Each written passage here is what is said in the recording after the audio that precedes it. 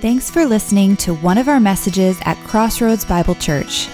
We gather on Sunday mornings at 10 a.m. in person and online.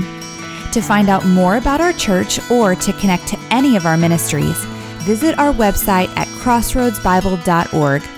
We hope you enjoy the message and pray it encourages you as you seek to follow Jesus.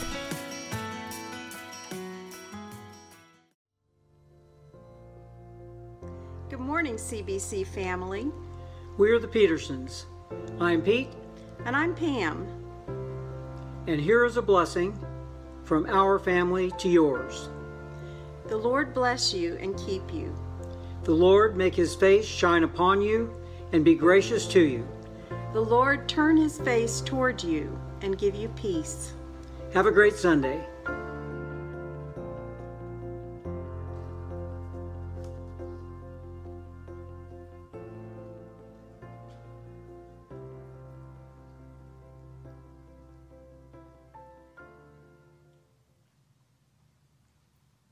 Good morning. With a collective just answer, one-word answer, how's everybody doing? That sounds good to me. Great and good is pretty much what I heard. I'm doing okay. My family is actually traveling around the country right now. They just went to Memphis and they went to Nashville. Now they're in Asheville. And so I'm here and they're there. So I'm doing okay. My name is Nick. I'm the youth pastor here, and so I get to teach up here every once in a while, and it always makes me really happy. I get really excited to do it. Today we're going to continue what we talked about last week in Numbers 13. We're going into Numbers 14, but before we do that, I have a middle school dance story for you. These are always good, right? These are always good. I went to middle school. My dad was in the Air Force, and so we lived all over the place, and in middle school I lived in Italy. I know, it's terrible, right? It was awful. I feel bad for me. And so in my room, I lived in kind of like the basement, and this informs the end part of the story. I had a window that went up to this metal grate that if you pushed really hard, you could get out. I usually didn't like to go in there because the first week we lived there, I found a rat in this little thing, and so I was kind of terrified of that place, so I usually didn't bother. But we'll get to that part later. So my parents made a rule with me, right? If I had certain grades, I could do things like go to this middle school dance. And we knew this dance was coming at the beginning of the first 9 weeks. And so they said, if you get, I don't remember what it was. It was probably, knowing me, they probably said, you can have one C and that's it. And I ended up with several, and maybe even a D, I don't remember, but it was bad. I did not do what they, set up for me to do. I failed. I screwed up. I didn't do it. And so they told me, Nick, you can't go to the dance.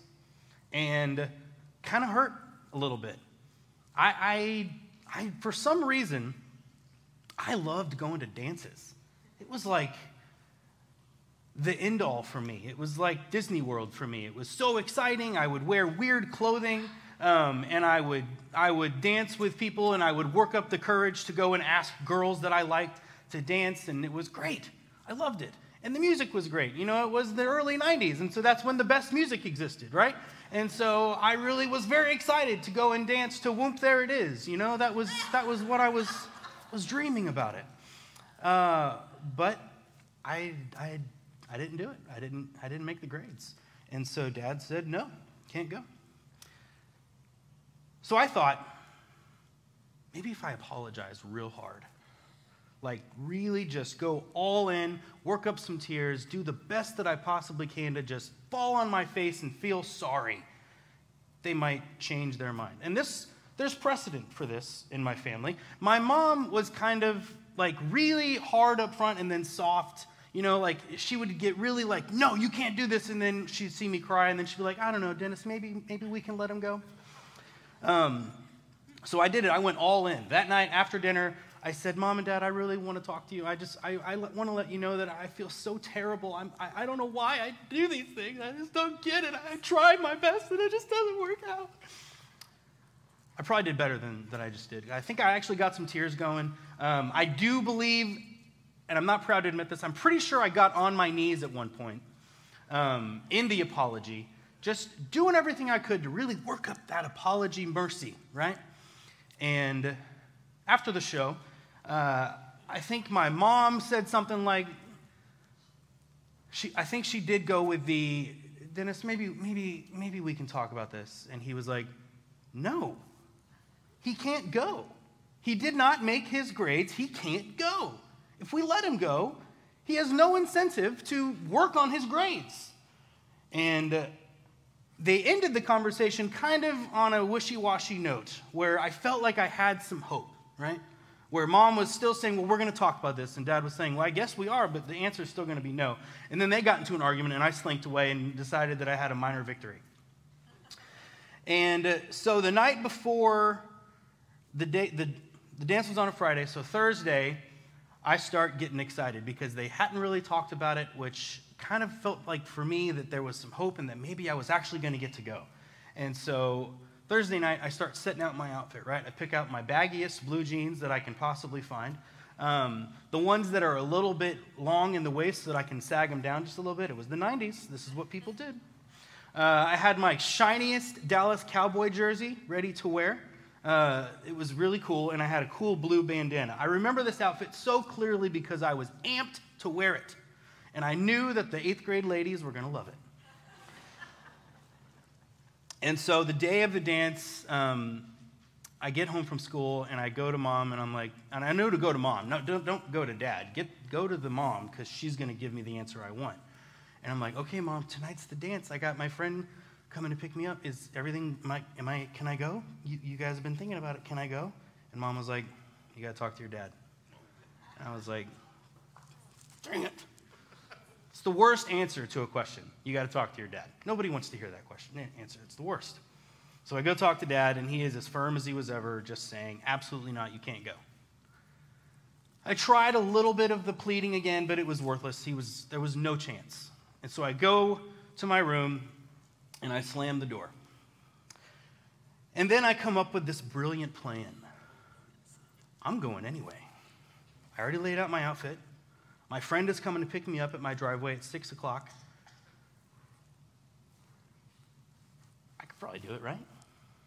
I've got this cool door window thing that I can go out my window, sneak out, and just go down to the driveway, have my cool outfit on, go, come back about 9 o'clock. They'll probably expect me to be brooding and angry in my room for 3 hours, right? Should be fine. So I get dressed. I arrange some pillows in the bed to look like I'm just sleeping in case they do open the door to check on me. And I go up the little thing. I open the window. I go up the little grate. And I'm feeling pretty excited.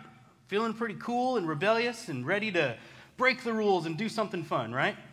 And I climb up. I shimmy up this thing. And I get on the porch. And I hear Dad's voice saying, "Where you going, son?"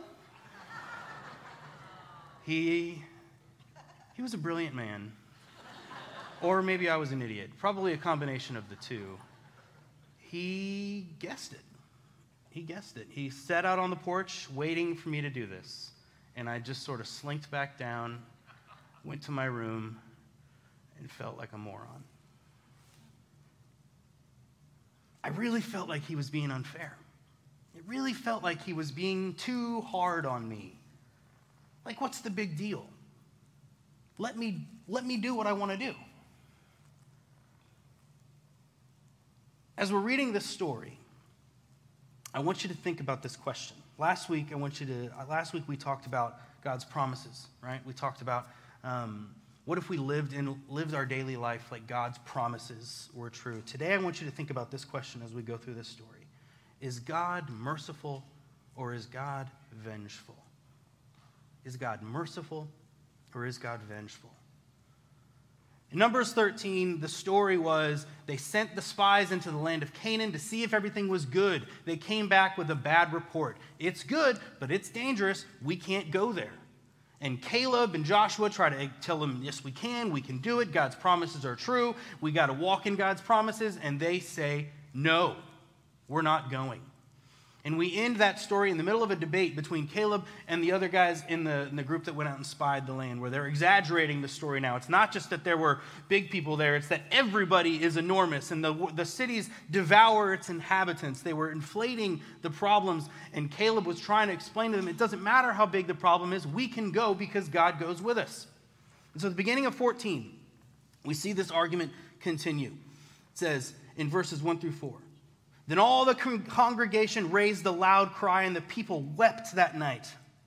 And all the people of Israel grumbled against Moses and Aaron. The whole congregation said to them, would that we had died in the land of Egypt, or that we had died in the wilderness. Why is the Lord bringing us into this land to fall by the sword?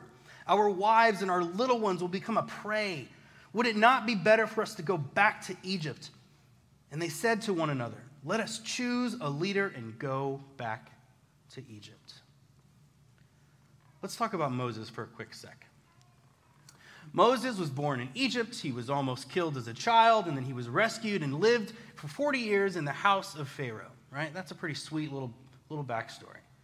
And then he decides, because he's kind of swelled with some pride, he decides, I'm going to rescue my people, and he starts attacking Egyptians who are mistreating Israelites, and eventually he's driven out of the city, and he goes for 40 years and lives as a shepherd in nowhere town, Midian, right? For 40 years, he has to work for his father-in-law. He has a family, he has children, and he is in no way the leader of anything. He is in no way the rescuer of anyone. And if you look at it, it seems like he was pretty content in this life. Seems like everything was going well. And then one day he sees a fire in a bush in a mountain. And God reverses all of that and says, no, you are the one who's going to rescue. No, you are the one that's going to take them out. And at this point in Moses' life, he doesn't really want to anymore. He's older. He doesn't feel like he has the charisma. He doesn't feel like he's able to speak to these people. He has no idea how this is even possible. And he kind of rejects it and says, no, God, I can't do that. And God does this thing where he sort of swells up and get a little, robustness to his voice and says, no, you're right, but I'm going to go with you. I will do it through you, is what he says. And so Moses gives in, because when God yells at you, you do what he says. So Moses takes the people out of Egypt. God brings them out. Moses is leading them, and he, is relatively successful. The people sort of like him here in the beginning. And he, puts his staff in the water, crosses the Red Sea. God is doing all these wonders, and they keep complaining, so God gives them food. They complain some more. God gives them water. They complain even more. God gives them meat. There's this routine, right? Things don't go exactly like the Israelites want, so they complain to Moses. Moses goes, God, what am I supposed to do? He's like, watch, I'll take care of it, and he does. So Moses takes them to Sinai, gives them this law. They build this thing called the tent of meeting, where God's glory can sort of show up and Moses can go talk to him. They've got everything they need. They show up to Canaan. Now we see this rebellion. And this isn't just the first time. They rebelled at Sinai. They built that golden calf while he was receiving the law. And it's interesting is in that moment, God said to Moses, while it's happening, Moses is up on the mountain receiving this law, and God says to Moses, they're betraying me right now. And you know what? They're going to keep doing this. It's going to keep happening. So Moses is dealing with this grumbling people, this country, this nation of people that can't seem to figure out what they really want. And now he's also dealing, just in Numbers 12, his sister betrayed him and tried to get everybody against him. He's dealing with that. It seems that his wife has recently passed away. Things aren't going super well for Moses. Life is hard right now. It is difficult to lead these people. And now they want a new leader. If I were Moses in this moment, I might be like, you go ahead. Sounds good. I'm out. I can't do this anymore. How frustrating must it have been for Moses to hear this? Like all the things that he's brought them through, all the things that he's delivered them through, they still can't follow and trust. So Moses, Aaron, Joshua, and Caleb begin to beg the people to come to their senses. In verses 7 through 10, it says, The land which we passed through to spy it out is an exceedingly good land. The Lord delights in us. He will bring us into this land and give it to us, a land that flows with milk and honey. Only do not rebel against the Lord. Do not fear the people of the land, for they are bread for us. Their protection is removed from them, and the Lord is with us. Do not fear them. It's a pretty good speech. They're making a lot of really good points. God will deliver us. God is bigger than all these things. All these people that are there, they are just food for us. We will be able to do this. There is nothing that can stop God's power. And their response in verse 10 is, then all the congregation said to stone them with stones. They're ready to just shut them up. They don't want to hear it anymore. They're sick of it. They're ready to just destroy Moses, Aaron, Joshua, and Caleb because they're not going to give them what they want. They want to leave. They don't want to deal with all this fighting. They don't want to go in and be destroyed by the large people in the land. They don't trust that God is bringing them where they should go. They don't trust Moses. They don't trust anybody. They only trust themselves. And themselves, they are saying, let's go home. And in this crescendo type moment, it's nighttime, it's loud, there's torches everywhere, it's dark, it's scary. You can hear the crowd begin to swell. People are picking up stones. Joshua, Caleb, Moses, and Aaron are on their knees begging them to stop. And in this moment, God appears in his glory in the tent of meeting. It just beams with light. It beams with light. It says in verse 10, but the glory of the Lord appeared at the tent of meeting to all the people of Israel. And this was the sign that Moses knew, I need to go talk to God. So then it's quiet. When God shows up, people shut up. So Moses goes into the tent of meeting, and this is an interesting little moment because God sort of gets down on Moses' level and commiserates with him. And if I were Moses, I'm going to play back a little bit what I would sort of say in response to what God says. And the Lord said to Moses, how long will this people despise me? I'd be like, I know, this is ridiculous. They not only despise you, they hate me too. What is the deal? And how long will they not believe in me? I'm saying, look, all the stuff that we've done. We parted the sea. There's food on the floor every morning. There was quail up to our knees. Like, what is the problem? In spite of all the signs that I've done among them, I'm like, I know, I said all that. This is ridiculous. I will strike them with the pestilence and disinherit them. Whoa. What? And I will make of you a nation greater and mightier than they. Oh, okay, hold on. Make me a nation? Me? You want to promote me? Okay, so no longer will it be the God of Abraham and Isaac and Jacob. It's going to be the God of Moses? That's what they're going to say from now on? My children will be the 12 tribes of Israel? Are we going to rename it Moses instead of Israel? How tempting, though. How tempting. Moses is frustrated. He's tired of this. They keep rebelling. They keep grumbling. They keep complaining. And God says, well, what if we just start over and put you at the head of everything? It'll be your kids and their kids and their kids that inherit the land instead of these people who are frustrating. When I read this, I think, how tempting must it have been?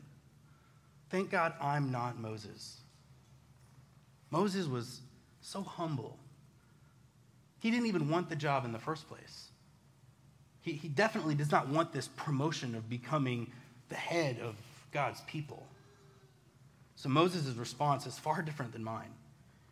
Moses says in 15 to 19, if you kill this people as one man, the nations who have heard your fame will say, it is because the Lord was not able to bring this people into the land that he swore to give them, that he has killed them in the wilderness. And now, please let the power of the Lord be great as you have promised, saying the Lord is slow to anger and abounding in steadfast love, forgiving iniquity and transgression. But he will by no means clear the guilty, visiting the iniquity of the fathers on the children to the third and the fourth generation. Please pardon the iniquity of this people according to the greatness of your steadfast love, just as you have forgiven this people from Egypt until now. Moses is addressing a possible PR problem for God. If God brings these people out into Egypt and then just destroys them, The people outside who don't know what's going on, who don't know the character of God, will see this Yahweh as a destroyer. They'll see this Yahweh as someone who just pours his wrath out on his people for no good reason. And because Moses knows the character of God, he knows that God can't do this. That God should not do this. That God should show them forgiveness, even though they don't deserve it. He does not make any argument that, look, it's not that big a deal. He doesn't make the argument that they've only done it just this one time. He doesn't claim any ounce of deserving of grace. He just says, I know who you are, and I know that you can forgive. So what does God do? 28 to 35. This is his decision. He says, as I live, declares the Lord, what you have said, talking to Israel, what you have said in my hearing, I will do to you. Your dead body shall fall in the wilderness, and all your number listed in the census from 20 and up who have grumbled against me, not one shall come into the land where I swore that I would make you dwell, except Caleb and Joshua. But your little ones, the ones that you said would become a prey, I will bring them in, and they shall know the land you have rejected. But as for you, your body shall fall in the wilderness, and your children shall be shepherds in the wilderness 40 years, shall suffer for your faithlessness, until the last of your bodies lie in the wilderness. According to the number of days in which you spied out the land, 40 days, a year for each day, you shall bear your iniquity 40 years, and you shall know my displeasure. I, the Lord, have spoken. Surely this will I do to all this wicked congregation who are gathered together against me in this wilderness. They shall come to a full end, and there they shall die. This is what they wanted. He's not making up this punishment out of nothing. This is literally what they said. They said, would that we had died in the wilderness. Why is the Lord bringing us into this land to fall by the sword? Our wives and our little ones will become a prey. So he says, okay, you can stay in the wilderness. And it's your kids that are going to go, not you. So let's go back to the question. Is God merciful? Or is God vengeful? How does a faithful and loyal God deal with such a rebellious people? Well, Moses hits on it a little bit here in verse 18 earlier when he says, the Lord is slow to anger and abounding in steadfast love. He's quoting back to God, God's own words about himself in Exodus 34, 6-7. Moses is on the mountain again for a second time, and God shows up. It says God appeared before him, and he passed in front of him. And the Lord introduces himself this way. In 34, 6-7. He passed in front of Moses proclaiming, the Lord, the compassionate and gracious God, slow to anger, abounding in love and faithfulness, maintaining love to thousands and forgiving wickedness, rebellion, and sin. Yet he does not leave the guilty unpunished. I want to talk quickly about these words, compassionate, gracious, slow to anger, loyal love, and faithfulness. Over and over in the scripture, this is how these are the words people use to describe the character of God. In Nehemiah, Isaiah, Hosea, Psalms, Joel, Jonah, Nahum, Proverbs, Micah, over and over again, you find these words being used to describe who God is. So let's start with compassion. The Hebrew word for compassion is closely related to the word for the womb. Compassion like a mother to a child. This is how God feels about us. Wanting to take on our pain rather than let us feel it. Wanting to provide for us in every way. But God is also our Father. My kids recently went to summer camp, and at summer camp they let you put some money in an account so that kids can go to the store and buy garbage things like nerd ropes and milkshakes with candy in them. I don't know. I don't care. It's 1 week out of their life. They'll eat broccoli the rest of it. So you put a little money in there, so when they go, they have a little wristband, and they just say, I want a soda and a milkshake and a nerd rope. And they're like, all right, scan your wristband, and off you go. And I get to monitor this, right? I can watch exactly what they're buying, when they're buying it, right? So after about the second day, my son was down to 45 cents. And I told him, Rachel and I talked to him and said, look, son, you can't spend that much right away. You're going to run out. We told him several times, and after 2 days, he had pretty much tapped it. And guess what my wife wanted to do? Add a little more money. Guess what my mom wanted to do? Add a little more money. Guess what my mother-in-law and my grandmother wanted to do? That's right, add a little more money. Guess what I did? Nothing. No $0 were added to that kid's account, and guess what? He came home and said he had a wonderful time. He had a trunk filled with candy that he'd still kept, the toys that he bought. I think he even had a little bit of a milkshake left in a cup. God is both our mother and our father. He is filled with compassion and wants to provide for us in every way, but also he is our father, and he is stern, and he will hold to his word. God is gracious. It says he is gracious. Grace, this word is grace, favor, delight. It's often a word used to describe a gift given with delight and favor, right? The most extreme version of this grace is showing favor for someone who deserves justice, right? We see the story of Jacob, who is later named Israel, who betrays his brother, wanders for 20 years, and wants to come back. He wants to come back into the land. He goes to his brother and he says, I don't deserve this. I'm asking for grace. And Esau gives it to him. He didn't have to, but he did. It takes a generous spirit. And no one is more gracious than our God. John describes Jesus as God's glorious grace come to life. When people are willing to own their failures and ask God for this grace, he has a consistent and generous response. You see, grace is different from us just trying to grab and claim what God promised us without first seeking that forgiveness and repentance. For those who believe they deserve God's promise and reach out to claim what they think they should have, God offers justice rather than grace. The way we approach God matters. He's described as slow to anger. This is a weird one, because slow to anger in the Hebrew actually means long of nose. When you're angry, it's often described that their nose is hot, their nose burned hot.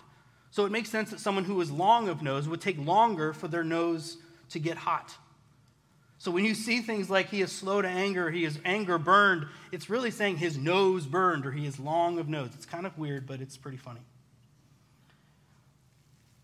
In Proverbs 19:11, it says, a person's wisdom is their slow anger, or the way you could read it, a person's wisdom is their long nose.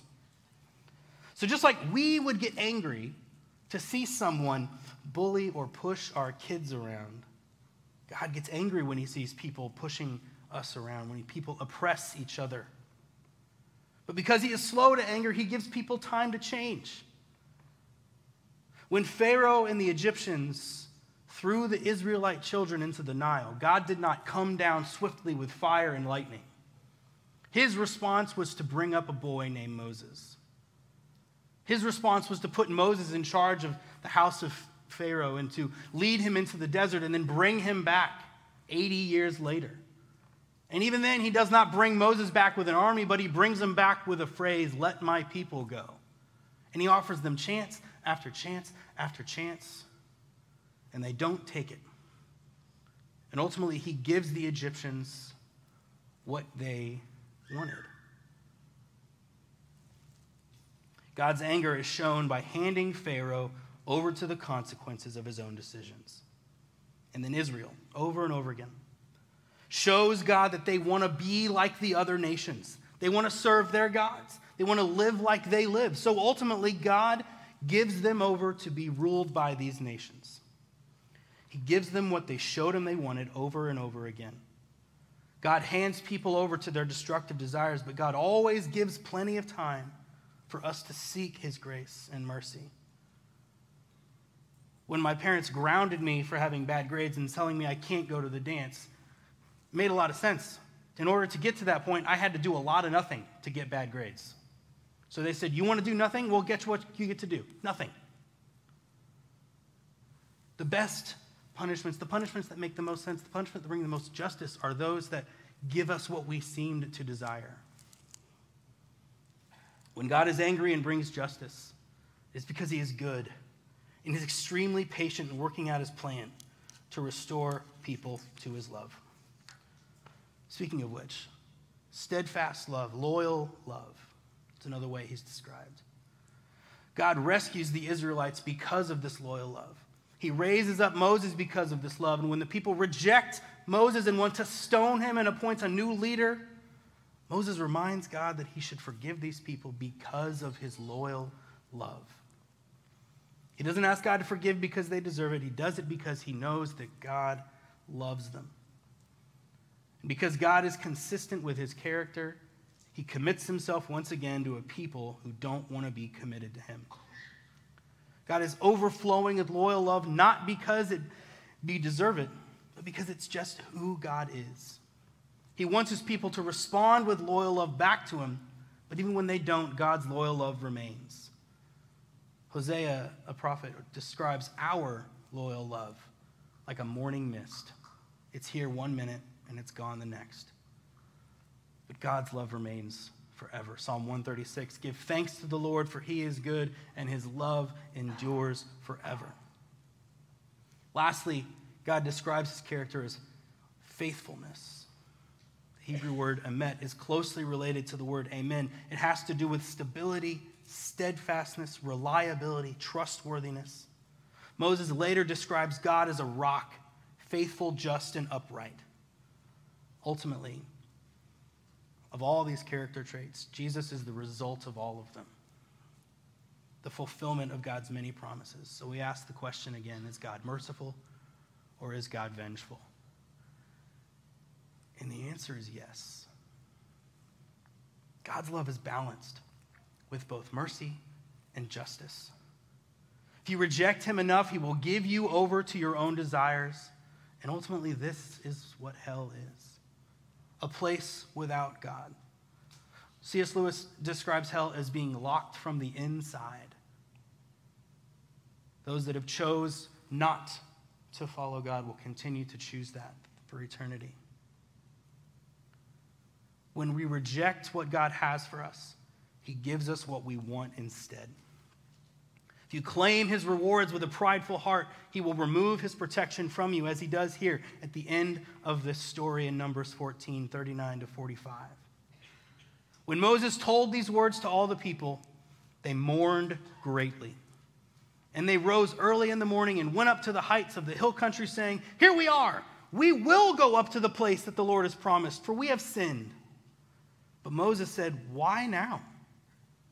Why now are you transgressing the command of the Lord when that will not succeed? Do not go, for the Lord is not among you, lest you be struck down before your enemies. For there the Amalekites and the Canaanites are facing you, and you shall fall by the sword, because you have turned your back from following the Lord will not be with you. But they presumed to go up to the heights of the hill country anyway. Although neither the Ark of the Covenant or the Lord nor Moses departed out of the camp. Then the Amalekites and the Canaanites who lived in the hill country came down and defeated them and pursued them.